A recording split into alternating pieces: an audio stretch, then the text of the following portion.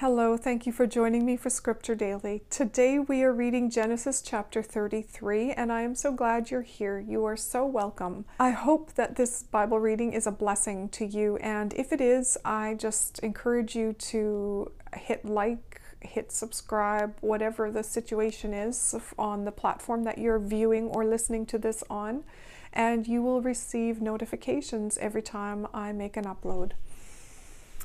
Genesis chapter 33. Then Jacob, lifting up his eyes, saw Esau coming with his 400 men.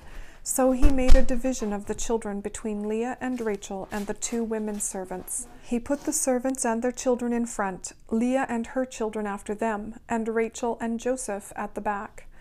And he himself, going before them, went down on his face to the earth 7 times till he came near his brother. Then Esau came running up to him, and folding him in his arms, gave him a kiss, and the 2 of them were overcome with weeping.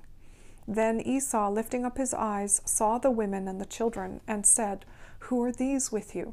And he said, The children whom God in his mercy has given to your servant. Then the servants and their children came near, and went down on their faces. And Leah came near with her children, and then Joseph and Rachel, and they did the same. And he said, What were all those herds which I saw on the way? And Jacob said, They were an offering, so that I might have grace in my Lord's eyes. But Esau said, I have enough. Keep what is yours, my brother, for yourself. And Jacob said, Not so, but if I have grace in your eyes, take them as a sign of my love, for I have seen your face as one may see the face of God, and you have been pleased with me. Take my offering then with my blessing, for God has been very good to me, and I have enough. So at his strong request he took it. And he said, Let us go on our journey together, and I will go in front. But Jacob said, My Lord may see that the children are only small, and there are young ones in my flocks and herds. 1 day's overdriving will be the destruction of all the flock. Do you, my lord, go on before your servant. I will come on slowly at the rate at which the cattle and the children are able to go, till I come to my lord at Seir. And Esau said, Then keep some of my men with you. And he said, What need is there for that, if my lord is pleased with me? So Esau, turning back that day, went on his way to Seir. And Jacob went on to Succoth, where he made a house for himself and put up tents for his cattle.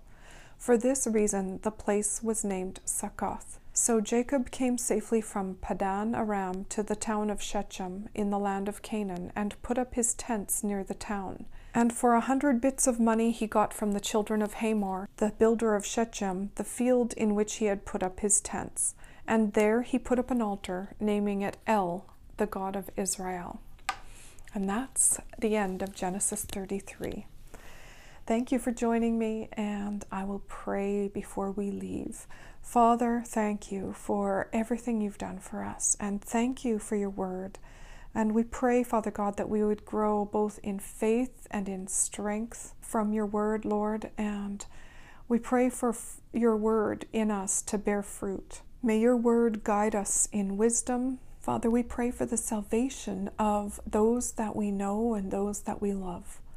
Father, we pray that these people would have ample opportunity to hear the gospel of Christ, and that they would have open hearts and open ears and open minds to receive it. May they see, Father God, may they understand how important it is for them to make Jesus the Lord of their lives.